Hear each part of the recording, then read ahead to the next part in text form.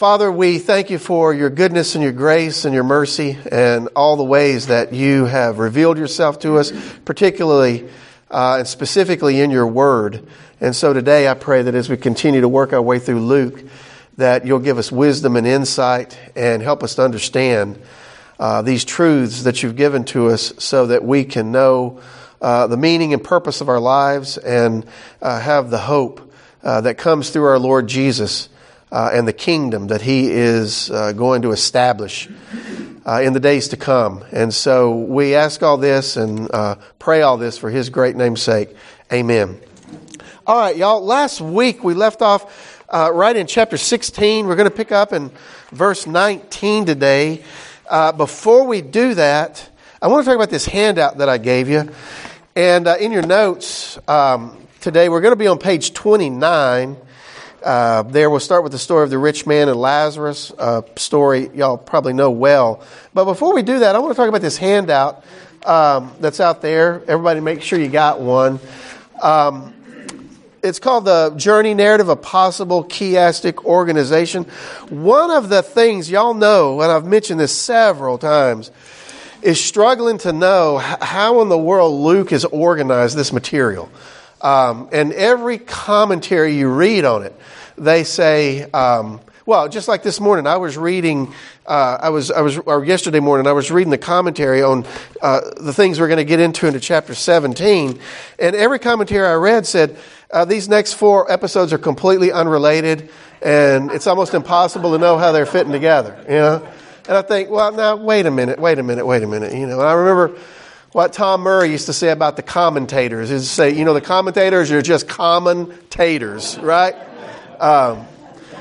Never trust anybody that's got more letters after their name than they've got in their name, right? So, you know, I read that and I think that can't be the right way. And so in the meantime, I've been reading this book by a guy named Paul Borgman. I don't know anything about this guy. I found his book when I was doing research on resources for Acts, Luke and Acts, to study it. The book is called The Way According to Luke, Hearing the Whole Story of Luke and Acts. He's one of the very rare people that has devoted an entire book simply talking about how does Luke and Acts fit together. How does it all work out? And so before I get into the chart that I've given you today, we've already talked about one of these patterns, and this is in your notes back on page 8. On page 8, I've got a basic outline, very basic outline for Luke and Acts, because as y'all remember, we're treating this as a single work. It's very clear that Luke intended Luke and Acts to be read together as one single work. And as we said very early on, the reason it's divided into 2 is probably because Luke ran out of papyrus or the writing material that he was writing on and had to finish the second half of his work, the Acts, on the second part of it. So there on page 8, I've got this outline, and most commentators that you read dealing with Luke and Acts, they all see this similar pattern here. It's what's called a chiastic pattern. Chiastic comes from the letter chi in Greek, which is, you know, roughly synonymous with our letter X. And the reason it's called that is if I hold this up and you look at it, you can see half of the letter X in that pattern, right? And that's why it's called chiastic, if that makes sense. Some people call it a mirroring pattern. I'll read some quotes from this Borgman in just a minute. But the whole work of Luke and Acts seems to be developed around this chiastic pattern. So you can see that there are, in that outline there on page 8, I've got 6 steps that lead down to the central idea of the book, or the central focal point of Luke and Acts, and that's the ascension of Jesus. In Luke 24:50 through Acts 1:11, the ascension of Jesus is kind of the pivot that moves us from the gospel to the book of Acts. And so you got 6 steps down to that 7th line, right? So Jesus is in Galilee, goes to Samaria, then Judea, Jerusalem, crucifixion. Then we get to the resurrection and ascension in the middle. And then The latter half of it simply moves out. It mirrors that in reverse order. It begins in Jerusalem. It heads out from Jerusalem. It goes to Judea and Samaria. And ultimately, we wind up in the ends of the earth, the kingdom being proclaimed all the way as far as Rome. Paul is out preaching the gospel there. So it's organized around this geographic movement. First part moves us toward Jerusalem. Second half moves us away from Jerusalem. So we've already seen that kind of patterning in the larger structure. And so the handout that I've given you today, if you'll take a look at that, what this guy Borgman has done is he has seen this pattern in the journey narrative of Luke. That's the section we're in. It starts in 951, where Jesus sets his face to head toward Jerusalem, and it ends in 1944. And I've been reading this book since we started the study in the fall. And at first I'm thinking, I don't know, I think this guy is seeing things where there's nothing. It's that kind of thing. And I've read it more, and I've read it more, and I've looked at it, and now I'm thinking, I really think he's on to something. Because this is the first time I've seen a pattern that makes some sense out of the organization of this whole section. And one of the things that hit me as I was reading it, and, this is so dumb, but as Westerners, we always think linearly, right? One thing after another. Many cultures don't think that way. They think in these mirrored patterns and whatnot. And that's very true in the scriptures. These patterns show up all over the place. When I was at Dallas, I got to hear a guy named Robert Longacre, who was a linguist with Wycliffe Bible translators. He was one of the early linguists that helped develop the whole theory of Bible translation. Just did incredible work during his life. And I got to hear him do a series of lectures showing how all these patterns in Genesis, almost every major narrative in Genesis follows this chiastic pattern, and even into Exodus. So Moses was using these patterns and whatnot. And so here in this middle section in Luke, and I've given you this so you can read these passages and explore them, and I'll show you how to work through this. First of all, the quotes up there at the top of that, I've just given you some of his basic definitions, because I think they're very good about chiasmus and what that is and so forth. I'm not going to read through all of that. But, the basic idea is that you're working toward kind of a bullseye target thing, right? You're working towards it. And then as you work away from it, you're repeating all of those steps, but you're repeating them in inverse order. And so the thing that really, I thought, oh wow, okay, he really may be onto something here, is if we start in the outer rings there, so line number 1 at the top and then number 1 prime down here at the bottom, those both contain similar themes. And so in that first line, 951 through 1024, this is where Jesus turns to go to Jerusalem. And if you remember, the disciples, as they go into Samaria, there's a town in Samaria, they reject Jesus, and James and John want to call fire down out of heaven, all right? And then immediately after that, Jesus sends out the 72, and as they're going to preach, one of the things that he says is that, if they accept you, you're to give the blessing of peace to that place, all right? So Borgman says that whole first episode deals with this issue of the way of peace. That as Jesus and his disciples are going out and offering the kingdom, they're offering the way of peace. And that's really important given the introduction of Luke, because if you remember when the shepherds were told about the birth of Jesus in Bethlehem, and then the great throng of the angelic choir appeared, right? The song that they sang, right? Glory to God and peace among those upon whom his favor rests, right? So this issue of peace is kind of a major thread that we've been tracing through Luke. Now, we haven't gotten there yet, but if you look at the mirrored section of it, the very last line there, one with the apostrophe after it, 1835 through 1944, this ends with Jesus lamenting the fact that the nation has rejected him. And one of the things that he says is that y'all have not done the things that make for peace, and you're not pursuing the things that make for peace. Right? So that theme of peace comes back around in that last section, but it's offered in the first time, and now it's very clear that it's being rejected. Right? The way of peace is offered in Jesus, and now it's rejected at the end. And then, of course, the latter part of 19, we turn to the last week of his life, where he's going to be betrayed and crucified and so forth and so on. Now, this is where it gets really cool. And when I saw this, I thought, okay, he is definitely on to something. So that second line, 10:25 through 42, and then the next to the last line, the two at the bottom with the little why can't I ever think? I always want to call it a apostrophe. After it, 18, 15 through 34, both of those episodes that are collected there center around this question where somebody asks Jesus, what must I do to inherit eternal life? And that's kind of at the center of everything that he talks about there. Oh, wow. Okay, right? Then the next step down, line 3, 11, 1 through 13, that's where Jesus teaches on the way of prayer. That's where he gives the disciples prayer. And he talks about, going and praying because our Father is going to give us what we ask for.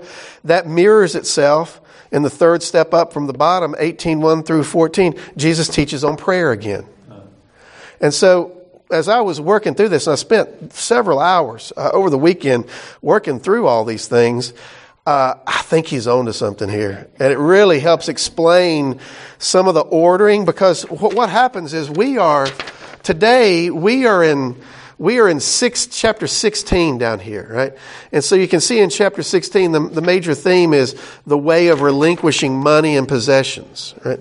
And so when you see that there, and you see that, oh, wait a minute, this is not just a linear progression, but he's mirroring this with something that he's already talked about up here. Now all of a sudden, okay, so these things aren't unrelated, right?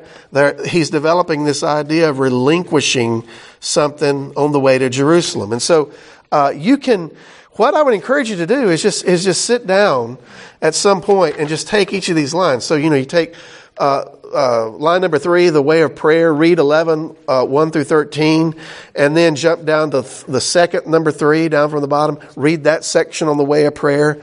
And you'll be amazed at how those things are kind of talking about similar topics are brought together. So I really think that this guy's on to something here. Because every commentary I read that says there's no rhyme or reason to this, imagine Luke sitting down to write this, right? And by the way, you remember, in the very beginning, Luke said, most excellent Theophilus, I have sat down to put together an orderly account of right? Luke didn't sit down and say, well, we're just going to throw it out, right? We're going to roll the dice. It don't have to make no sense. It doesn't have to fit together. So, man, finding this was like a gold mine. In my mind, I thought, wow, okay, now there really may be something going on here. Now, the point that I wanted to get to is that if he's right in this organization, then the central part of this comes down on the line in 13:23 through 30, and that's where Jesus gives the teaching on enter by the narrow door. There are very few that find it, right? Do whatever you have to do to press into it, right? So everything that he's talked about, the way of eternal life, the way of prayer, the way of the kingdom, the way of non-hypocrisy, the way of letting go of money and possessions, the way of responsibility, the way of repentance.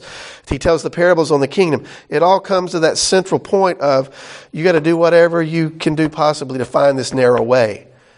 And Jesus is the narrow way, right? He is the door. He is the one that everybody's going to reject.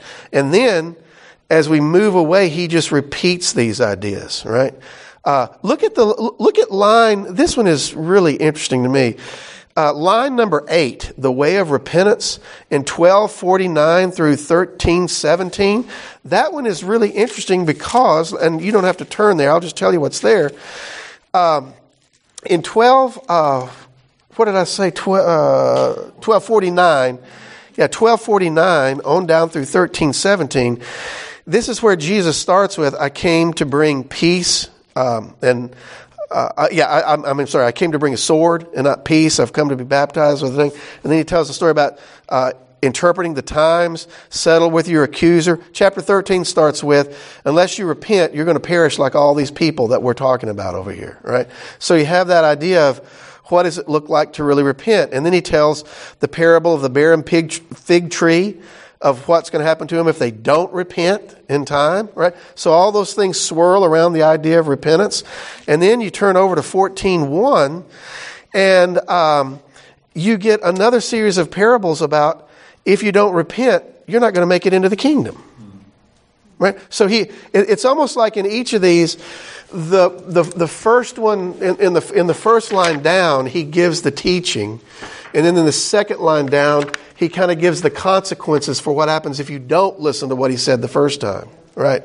So he's given the Pharisees numerous times to repent and turn away from their traditions and to follow him, and yet they don't.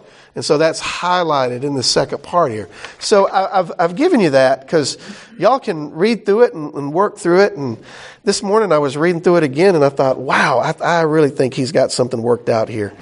So anyway, I'll talk more about that as we go through each of these individual episodes where it might tie in and something might be significant. But anyway, I wanted to give that to y'all so y'all could work through it yourselves. Now, any questions or comments about that? I was talking fast and loud for a long time there. Yeah. All right. Well, let's get into chapter 16. So, we're in chapter 16. We're going to pick up in verse 19. Again, in your notes, that's on page 29 for you to take some notes there. Also, it was interesting how many of these things fell in line with the outline that I have for you in your notes here. Jesus teaches on sin, repentance, and faithfulness.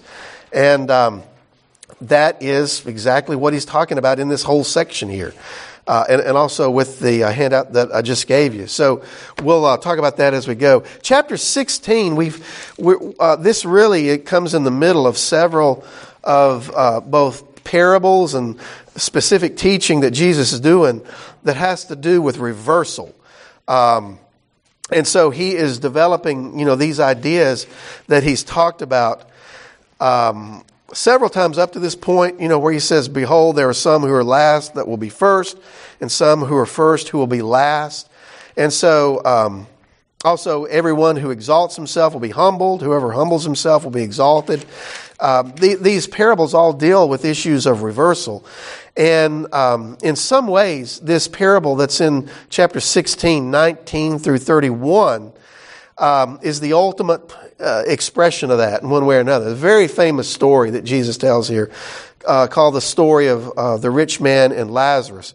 Now, let me just say there's a huge debate over whether this is a parable or if Jesus is just telling a story that's for real and whatnot. My view is this is probably a parable because there's too many things in it that are meant to be representational, right? Lazarus, the poor man, represents the outcast that he's been talking about. The rich man who's not named represents, right, Pharisees and right those who have it better in life and whatnot. And it's also framed the way Jesus frames a lot of his parables, where he says, now there was this rich man, right? So now let me just say this. What I'm not saying is that this is just a made up story that's not about reality. That none of his parables are like that, right? So when he talks about the realities that are here, hell and, the judgment to come and some of the things that he's talking about, he's clearly referring to real realities here, just as he does when he talks about seeds and soils and trees. Those are real things in the real world that give us some understanding. So here, and we're just going to touch on some of the points of this. Y'all have read this over and over again, probably heard a lot about it, and y'all know what happens here. You have a rich man. Verse 19, he's clothed in purple fine linen, feasted sumptuously every day. At his gate laid a poor man named Lazarus.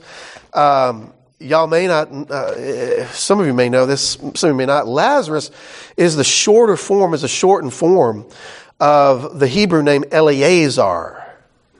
And whenever I say the name Eleazar, if you remember your Old Testament history, there's several really significant Eleazars. Number one of the Eleazars, did anybody remember who one of the first Eleazars is? Son of Aaron is a big one. Yeah, there's son of Aaron that takes over his priesthood. There's one before that, and that is Eleazar, who is the chief servant of Abraham, right? And guess who's going to show up in this story here? Abraham, right? So that name is not picked by accident here, right? And there's also a priest at the time of Nehemiah when they rebuild the walls, whose name is Eleazar. So Lazarus is a shortened form of that name. And the two people, notice the rich man doesn't have a name, but Lazarus and Abraham are named in it. So Jesus is making a very specific point about who's in and who's out. And of course, Lazarus would call up all these traditions from the Hebrew Scriptures, where that name is held by some fairly significant characters as we went through that.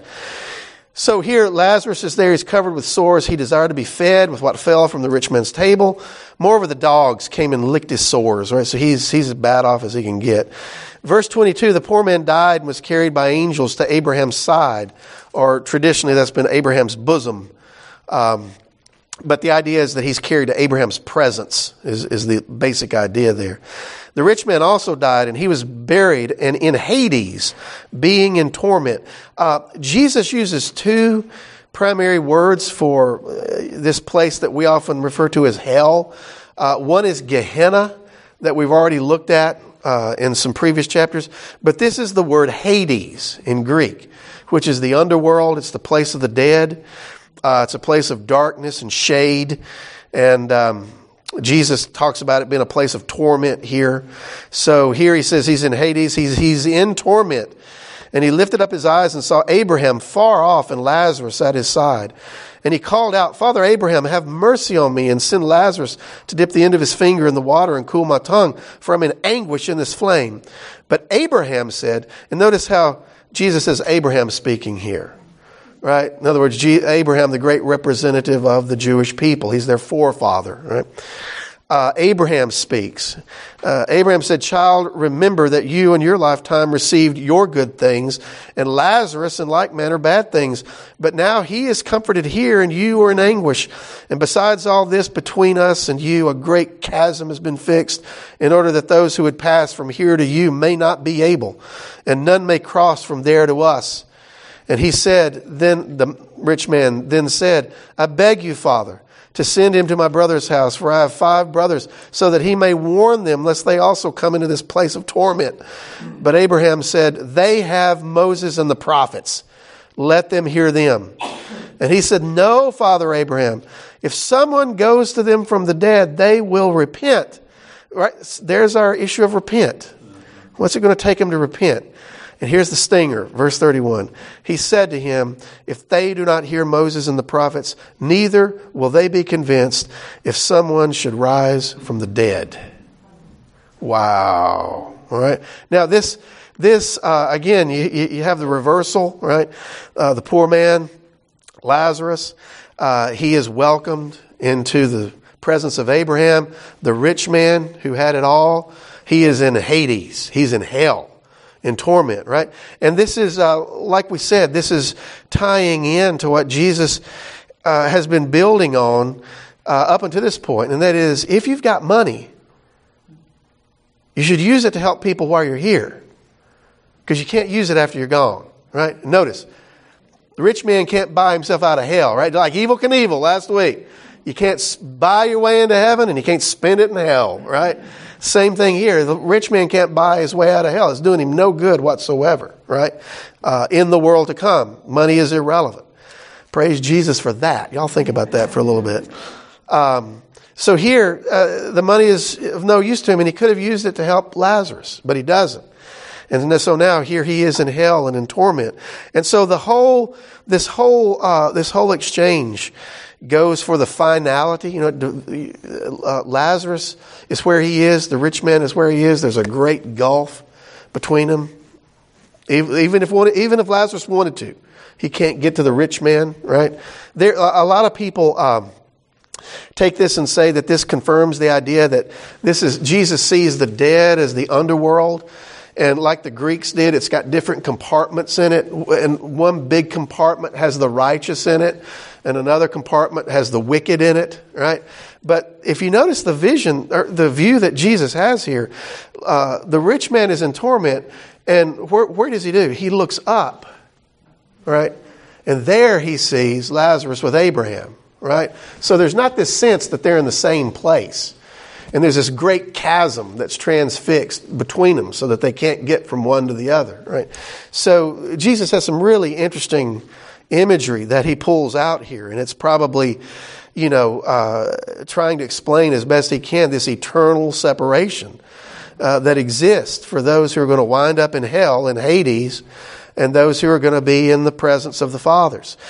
By the way, I'll just mention this as well. Y'all know in the Old Testament, particularly in Genesis, when somebody like Abraham died, it would say he was gathered to his fathers. And then Abraham's family, he was gathered to his fathers.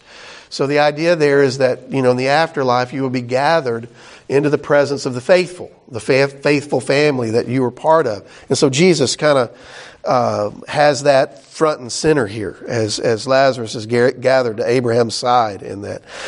But then this guy, the rich man wants to send, number one, he wants some water. You can't get that.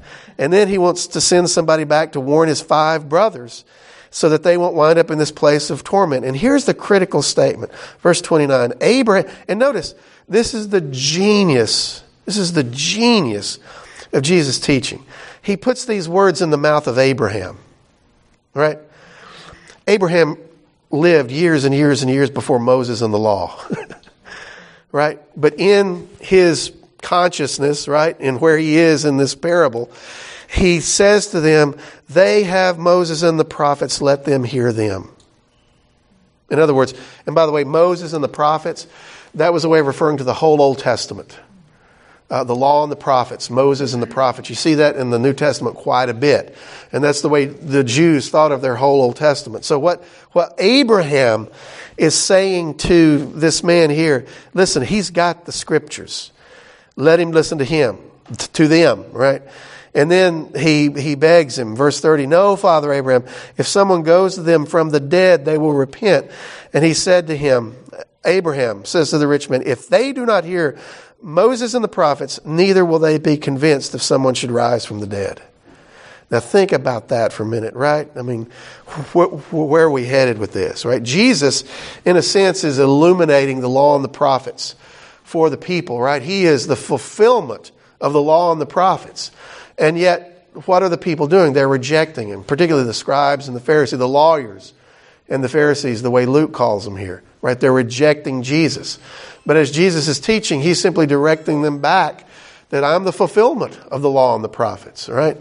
And so they're not paying attention to that. Everything that they'd studied should have pointed that this, Jesus is the one who he claims to be, and yet they reject it. And so here the last thing that he says, and it is, even if somebody comes back from the dead, they're not going to believe it, right?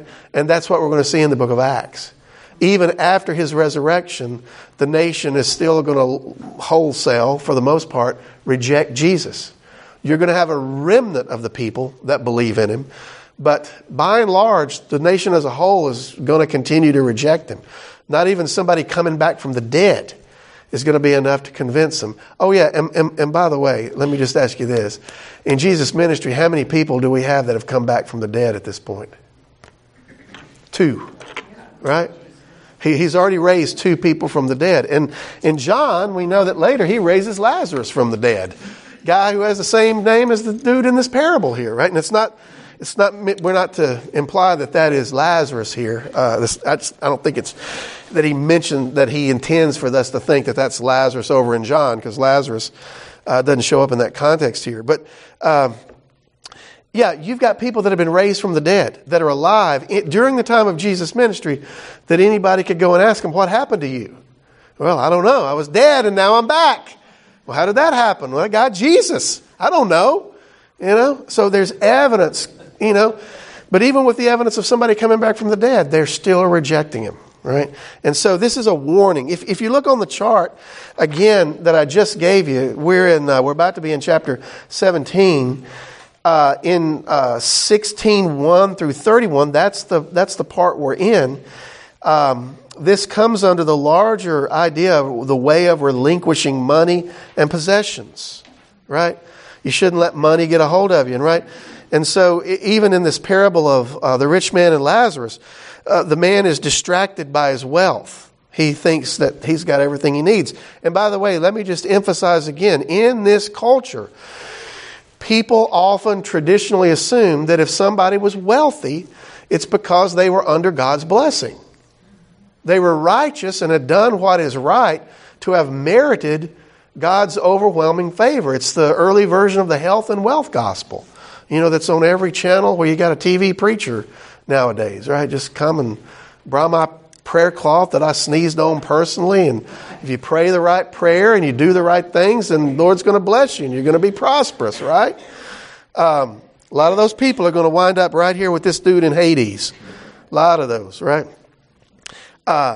In Dante's Inferno, he was not wrong to populate hell with the religious and particularly the preachers and the teachers within religion, right? Oh my goodness. So here, this parable, in a sense, really emphasizes and hones in on several of these key themes that he's been developing, right? Don't get distracted by wealth and riches. As he said just a little bit earlier, you can't serve two masters. Either you'll love one and hate the other. And so this rich man serving his wealth, distracted by the poor man Lazarus, who's right in front of him, that he should have been taken care of, right? And then also you've got these other things of you got to be very careful to listen to the word of God and do it. The Lord's already told you what to do in Moses and the prophets. And if they reject that, then what else can we give them? Right? If they won't even listen to that. And so a lot of these themes that Jesus has been building on kind of come to a head and are illuminated in this story here. Really, really powerful. This is one of the best known of Jesus' teachings here. Now, anybody, any questions or comments on that? Yeah. I've often wondered about the finger in the water. Yeah. It's a parallel to the scraps that Lazarus was asking for. Yeah, absolutely. Yeah. Yeah. Abraham talking here will completely debunk the idea that the Sadducees, there's no afterlife. Exactly. One of the things, too, is, Luke has put his gospel together in the order that he has. But one of the really, let me finish that statement, put it in the order he has to make his points to his audience. But one of the really fascinating things is if you look at a harmony of the Gospels, where it takes the whole story and shows probably where this happened in Jesus' ministry and how it fits together in the larger thing, then clearly a lot of these things overlap. His wrangling with the Sadducees. Luke doesn't even mention the Sadducees. That's something Matthew and Mark deal with. But this clearly probably takes place in a larger debate that he's having with the Sadducees. Oh Lord, he just drives them crazy with this kind of stuff. Yeah, absolutely. Anybody else? Any questions or comments on that? All right, chapter 17. Now, this would be one of those places where, boy, what in the world is going on here? 17 is the place where most of the commentators say these next 4 episodes are just haphazard. They don't. I can't discern why they're here and whatnot. But if you look on our little chart, chapter 17, verses 1 through 19, that's the second number 5 prime, with the check mark after it, down toward the bottom there. Jesus is talking about the way of non-hypocrisy, right?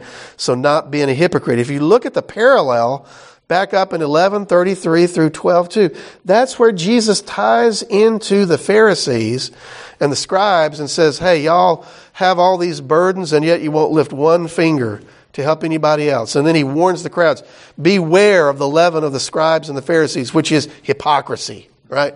So here, all of these things have things to do with rejecting hypocrisy. And I would even say it this way. Not only are you rejecting hypocrisy, but what does it look like to be faithful? Right? So not to follow the way of the scribes and the Pharisees in the hypocrisy, but what does faithfulness look like? So 17:1, this seems to come out of nowhere. Now he said to his disciples, temptations to sin are sure to come, but woe to the one through whom they come. It would be better for him if a millstone were hung around his neck and he were cast into the sea, that he should cause one of these little ones to sin. Look at that, one of these little ones, right? We're going to come back and talk about that a little bit later. One of the little ones to sin. Pay attention to yourselves. If your brother sins, rebuke him. And if he repents, forgive him. And if he sins against you 7 times in a day and turns to you 7 times saying, I repent, you must forgive him. And by the way, that 7 times a day, if you go look at a parallel to this teaching, Peter comes to Jesus and says, right, hey, Lord, how many times should we forgive somebody? Up to 7 times, right? Yeah. Boy, that's good. 7 times. And you remember what Jesus says? No, not 7, 70 times 7, right? In other words, there's no end to how many times you got to forgive, right? Forgiveness is an ongoing thing here, right? So here, Jesus, number 1, he teaches on the temptations to sin are sure to come. Again, that's parallel to him tying into the Pharisees earlier and talking about weighing up burdens. And some of his other teaching, Jesus talks about them as putting stumbling blocks before people so they can't find their way into the kingdom. In fact, one of the things that Jesus says to them specifically, as he is dealing with that at the end, he says, this is in 11:52, so part of that parallel passage. He says, woe to you lawyers or scribes, for you have taken away the kingdom of knowledge. You did not enter yourselves, and you hindered those who were entering. Right? The scribes and the Pharisees have become the very stumbling blocks, the people that are bringing the temptations to sin that Jesus is talking about here. Right? And he says, for those type of people, it'd be better that a great millstone hung around your neck and cast into the sea, that he should cause one of these little ones to stumble. So the little ones, earlier, Jesus has said several things about small things, a lot of little things. Earlier, one of the more important statements he said is, I wasn't going far enough back. Back in chapter 6, in the Sermon on the Plain, he had said, went too far. He had said, no. Wait a minute. No. I'm going, it's in the, where he's talking about being anxious, not chapter 6. If you look back where he gives the sermon on not being anxious in chapter 12, verse 32, he says, down in the middle of that, he says, fear not, little flock, right, same word there, little flock, right, little things. Flock is not in the other text that we're looking at, but the little part. Fear not, little flock, for it's your Father's good pleasure to give you the kingdom, right? So these little ones that Jesus is talking about are all of the down and out people that he's calling into his kingdom, right? The lepers and the people who are sick and those who are lame and the tax collectors and the sinners, right? Those are all the little ones. And then not only should we not lead people into sin, but as long as we can, you need to forgive your brother who sins, right? Forgiveness is absolutely critical in the followers of Jesus. Paul takes this later in his letters, and he really amps it up, in several places. I think 3 different times he'll say, and just as the Lord Jesus has forgiven you, so you must forgive one another. He doesn't even make it an option. Right? Forgiveness is not an option for a follower of Jesus. And this is the reason. If Jesus has forgiven you, how can you not forgive somebody else? A story I've told several times, and I'll make it shorter here today. One of my first time teaching at Crichton College, back after I got out of seminary, I think it was the second class I taught, there was a young girl who sat up really close to the front.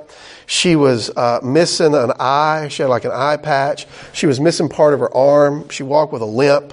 Had some serious physical things going on. And every night, just taking notes, never ask a question or anything. The next to the last night of class, we were talking about issues of forgiveness. And I had somebody raise a question about forgiveness, where Jesus says, if you don't forgive, then neither will your Father in heaven forgive you. Right? Again, this idea that forgiveness is absolutely mandatory. And so after that class, she left a note just up on the podium. And when I got home and I read it, and long story short, she said, I don't even know where to begin, but you've probably seen I've got some issues, right? And what happened to me was my father killed my mother, shot my mother with a shotgun, and my brother and my sister, and he was trying to kill me, before somebody stopped him. And that's why I lost my arm and my eye and all this. And she says, I only have one question. If I don't forgive my father, will God not forgive me? So I go to my father-in-law, right? Dallas Theological Seminary. Hey, I got this question in class tonight. And all that money they made me pay at seminary, they did not prepare me for this one. Right? We didn't go over this in class at all. So I showed him the note, and he said, son, this question has come to you. Oh, man, I'm tell you what. I prayed, Lord Jesus, you got to help me. How do I answer this girl, right? Because the way I answer her is either going to push her closer to Jesus or drive her away, right? This is not one of those stupid questions about election and human things, right? This is something where somebody's commitment to the Lord is on the line, right? This is a serious, serious question. So I prayed about it, and I prayed about it, and I prayed about it. And so finally, I wrote her a note back and put it on her desk. And I said, listen, I can't answer this question for you, but do this. Finish the class with me. And by the way, this class was Introduction to Theology, so it was basically about the gospel, from Genesis all the way through Jesus, even into Revelation. So we're going through everything that God's done for us and in us and to us and through us and all that. So I told her, I said, just finish the class with me. And let's pray together that the Lord will help you know what you need to do. And so she did, never said anything else to me. Last night of class, she left another note on my podium. And the note said, if Jesus has forgiven me for so much, how can I not forgive my Father? Wow. Right? And I'm like, thank you, Jesus. I didn't even have to answer that question, right? That was really one of the first times in my life where I felt like, wow, he really showed up. You know, he really showed up in a powerful way, you know. And so here, you know, Jesus is very strong on this issue of forgiveness. It's one of the things that defines us as believers. And that's one of the things that's been so shocking to me about the era of COVID, about how believers online claim to be Christians and say some of the most vile things that show an attitude of unmercy and unforgiveness. And I think you are in great danger. That is blasphemy. It is blasphemy to call on the name. That's taking the Lord's name in vain. To say, I belong to Jesus and act in a way that's completely contrary to Jesus. That is what will wind you up in Hades like this rich man. They are in grave danger, and this is why they don't know Jesus. You simply do not know Jesus, right? And I call some people out on that. I would say, listen, you need to get right with Jesus. I don't think you know Jesus. You need to get to know him, because if you knew him, you would know that he calls us to something better than that, right? So he is serious about these things. Sue, you have your hand up. The story you gave, Yeah. it's kind of like, that is righteous anger. Yes. Yeah, absolutely. So, Yeah. But people do get through that. They do get through it. Yeah, they do get through it. And, you know, this is going to sound crazy, and y'all have all heard this, but, you know, forgiveness is not just given for the people that we extend forgiveness to. Forgiveness is primarily for the one who forgives in a very major way. Now, I'm saying it affects both people, right? But it's the old saying of bitterness and unforgiveness is like drinking poison thinking the other person dies, right? But when I forgive somebody of something, that means I can be released from this. I don't have to worry about it. I don't have to be mad about it. I don't have to be upset about it. That's between them and the Lord. I'm going to let them take it up, right? I can release you. I can be free of it, you know? And that's a powerful thing. And let me suggest something. The reality of that is only by the empowerment of the Holy Spirit. I don't think that's something we can do. Like that young lady I just talked about, she was only able to do that because the Holy Spirit was working on her, right? Doing things in and through her that my teaching... And let me just, y'all know what I'm saying. It's not just reading the Bible, right? You can read the Bible all day and not do what it says, right? Jesus makes a big point about that. It's through the Spirit working in and through her to do those kind of things, you know? I mean, Jesus sets a high standard for us, and it's hard, yeah. But you have to be nice to them after you forgive them. Well, let me say, within the body of Christ, the goal is always forgiveness and reconciliation, you know, to have things working together. And sometimes you need to pray that the Lord will take people through whatever he needs to take them through so they'll wake up and quit acting like a jackwagon, right? So that's a reality too. All right, y'all. 17:5. Immediately, notice this is one of the people say, I don't understand. Again, I'm reading commentators, and they read this next statement and they think, I don't understand why they said that. Verse 5, now the apostles, this is, I think, the third time that the 12 are referred to as the apostles here. So these are the inner disciples, right? The 12. The apostles said to the Lord, increase our faith. They think, why do they need their faith increased? I think, did you not hear what he just said? Right? You are to forgive people limitlessly is basically what Jesus is saying.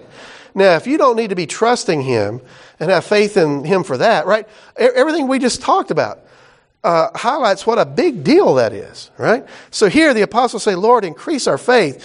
And then he gives the statement, one of his famous statements. Verse 6, the Lord said, if you had faith like a grain of mustard seed, remember he had already just told a parable about the kingdom being like a mustard seed, tiny, little bitty. If you had faith, you could say to this mulberry tree, be uprooted and planted in the sea, and it would obey you. Now, clearly, this is one of Jesus' hyperbolic teachings. He's overstating the case, right? He's making the point that just, you don't have to have a lot of faith, just a very little bit, right? All you have just a little bit of trust, and these things can happen. And that's going to be magnified as we go forward. But immediately with that, and I don't want to miss the punch on this, this is one of my favorite things that Jesus teaches right here in this area. Notice what he says immediately, verse 7. He says, now, will any one of you who has a servant plowing or keeping sheep say to him when he has come in from the field, come at once and recline at table? Will he not rather say to him, prepare supper for me and dress appropriately and serve me while I eat and drink, and afterward then you can eat and drink? Does he thank the servant? And by the way, the word here is slave, right? If you have a slave, is what Jesus is wanting us to read that as. This is a servant that belongs to you, right? He's indentured to you, is the idea. Verse 9, this is the kicker. Does he thank the servant, the slave, because he did what he was commanded? Verse 10, so you also, when you have done all that you were commanded, you should say, we are unworthy slaves. We have only done what we were supposed to. Ooh. Whoa. Wait a minute. Now, what now? Right? Now, of course, this is one of the places where Jesus is making it very clear that he is the Lord and we are his servants. Right? And this is also one of the places where I think Paul and Peter and the other apostles that write in the New Testament, as you know, all of those men, when they introduce themselves in their letters, Paul almost always says, and he says it in this order, a slave and apostle of the Lord Jesus Christ. The most important thing he wants you to know about him is not that he's an apostle, that's important, but first of all, that he is Jesus' slave. He belongs to Jesus. Now, all right, culturally, we got a lot of baggage with that kind of idea. You know, people get bent out of shape about that. But, I mean, the reality is, with everything that Jesus is teaching, he wants us to clearly understand that if you're going to be my disciple, you're going to belong to me. You're going to be mine. And by the way, that's what we mean when we say the Lord Jesus. Right? That literally means that he is Lord and we are his servants. We belong to him. Now, he is a good Lord. He is a good master. He's good. He's gracious. He's just, right? He's not unfair. He doesn't beat us down. And so when we serve him willingly, like a bond servant, like a bond slave, you know, that we're giving our devotion to him because of his goodness. And so here, Jesus highlights some of that's going to get magnified as we go forward. But the important thing here is, again, this is smacking right at the hypocrisy of the scribes and the Pharisees. Everything they do, they're doing because they think they're getting an upper hand with God and that God is going to need to owe them something. Right?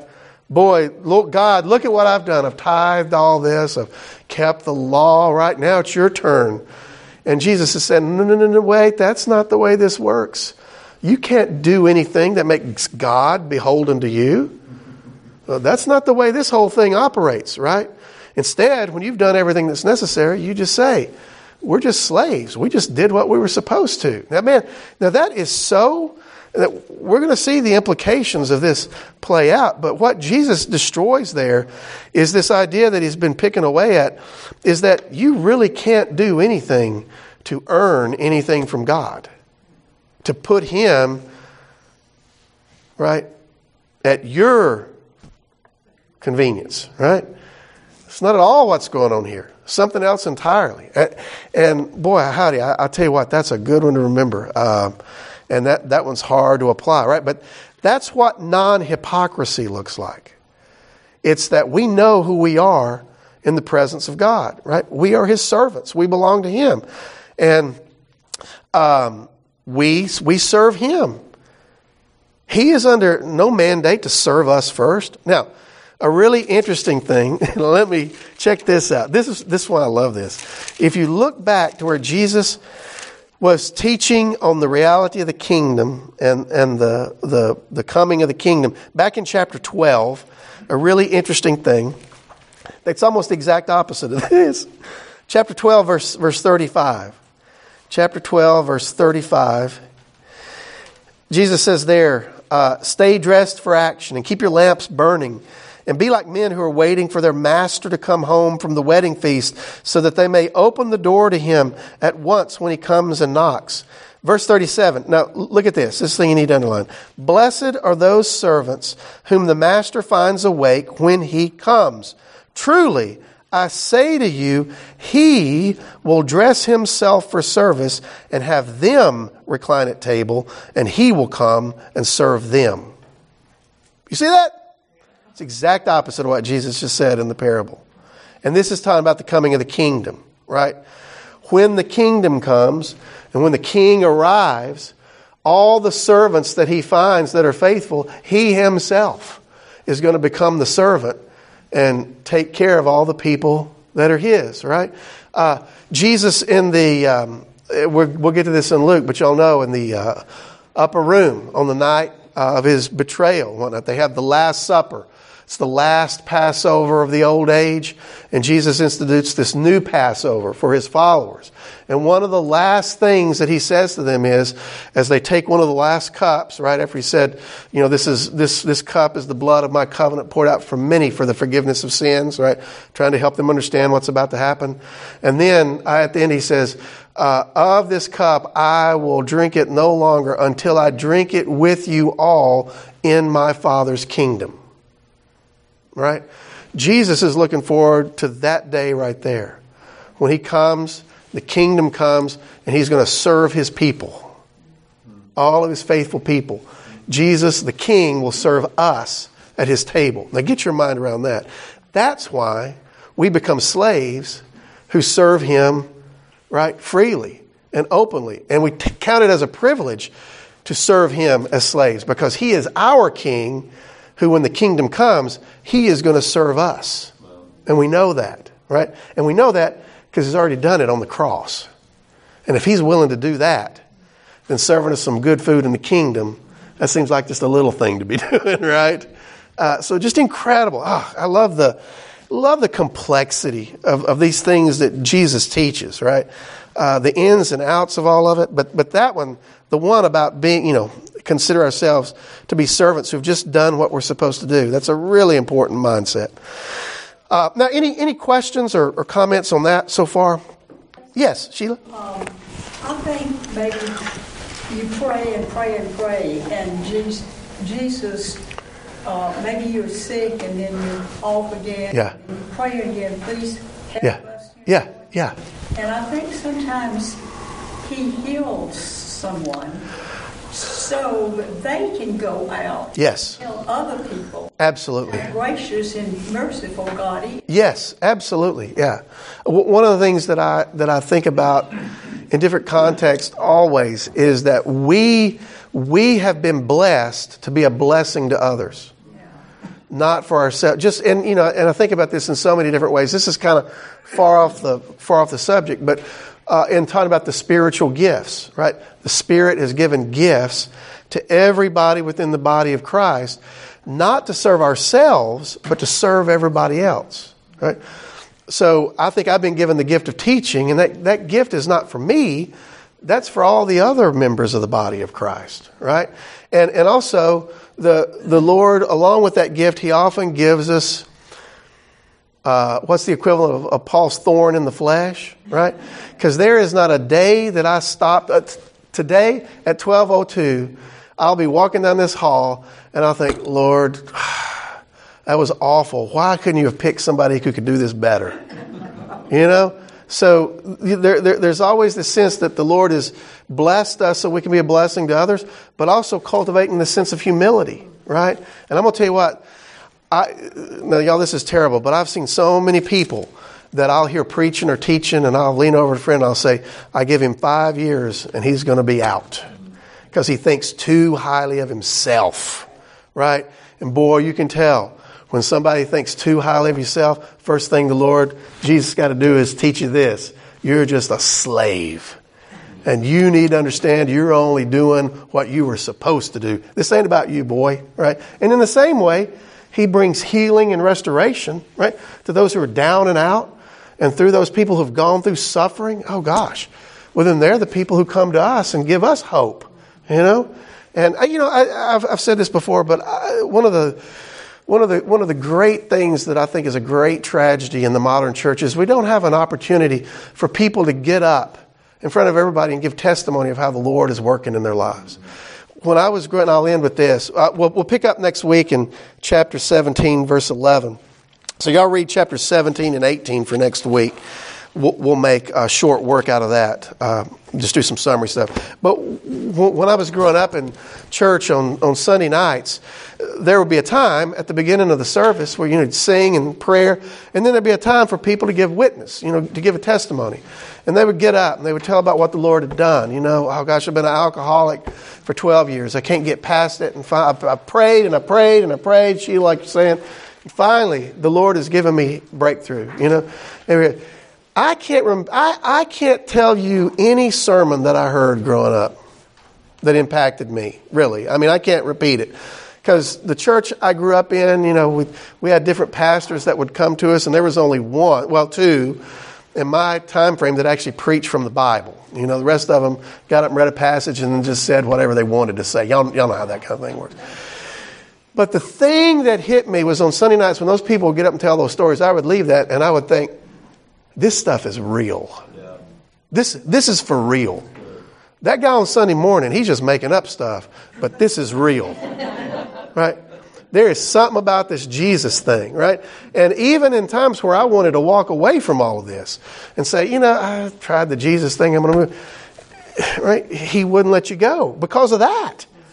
Because you'd seen people that had been touched and healed and restored, whatever he did. And I just think it's a great shame that we don't do any things like that. No, we got to turn on some loud music and deafen everybody and get up and do all the entertainment, and we never get to hear we don't even hear one another sing anymore. Oh Lord, it's just, and I think, well, this is why we're all fragmented and divided. Because nobody knows that, hey, wait a minute, Jesus is real and He's powerful and He's doing something. And it ain't the stuff that's happening on stage. Right? Very rarely is anything happening on stage. Oh, gosh. All right, I'm on a soapbox. I'm going to stop. Let me pray for us before I get smoked. And if anybody has any questions, I'll be happy to stick around and talk here a little bit after class. But let me go ahead and dismiss us. Father, we thank You for all the ways that You bless us and provide for us and sustain us and carry us along and do all the things that You do through us and to us and in us and every other preposition we can think of. It's really all about You, and we are. We are simply Your servants. We belong to You. Our Lord Jesus has purchased us at the cost of His own blood. And even when we've done everything that's commanded, we realize that we've only done what we were supposed to do in the first place. And because of that, every blessing that comes to us is through Your mercy and through Your grace and through Your goodness, that You are a great and gracious and loving Heavenly Father who gives us better than what we can ask or think for. And even though sometimes we feel like we struggle in the midst of those things, we know that ultimately you are working everything together for our good to conform us to the image and the likeness of our Lord Jesus. And in the time when we're finally like Him in His goodness and in His ability to be focused on the things that only bring pleasure to you, we know that we'll be free, truly free. And we also know that that day won't come entirely until we see Him face to face. So we pray constantly and asking for you to continue to guide us and direct us and give us the things that we need. But we also pray, come quickly, Lord Jesus. And it's in His awesome name that we ask all this. Amen.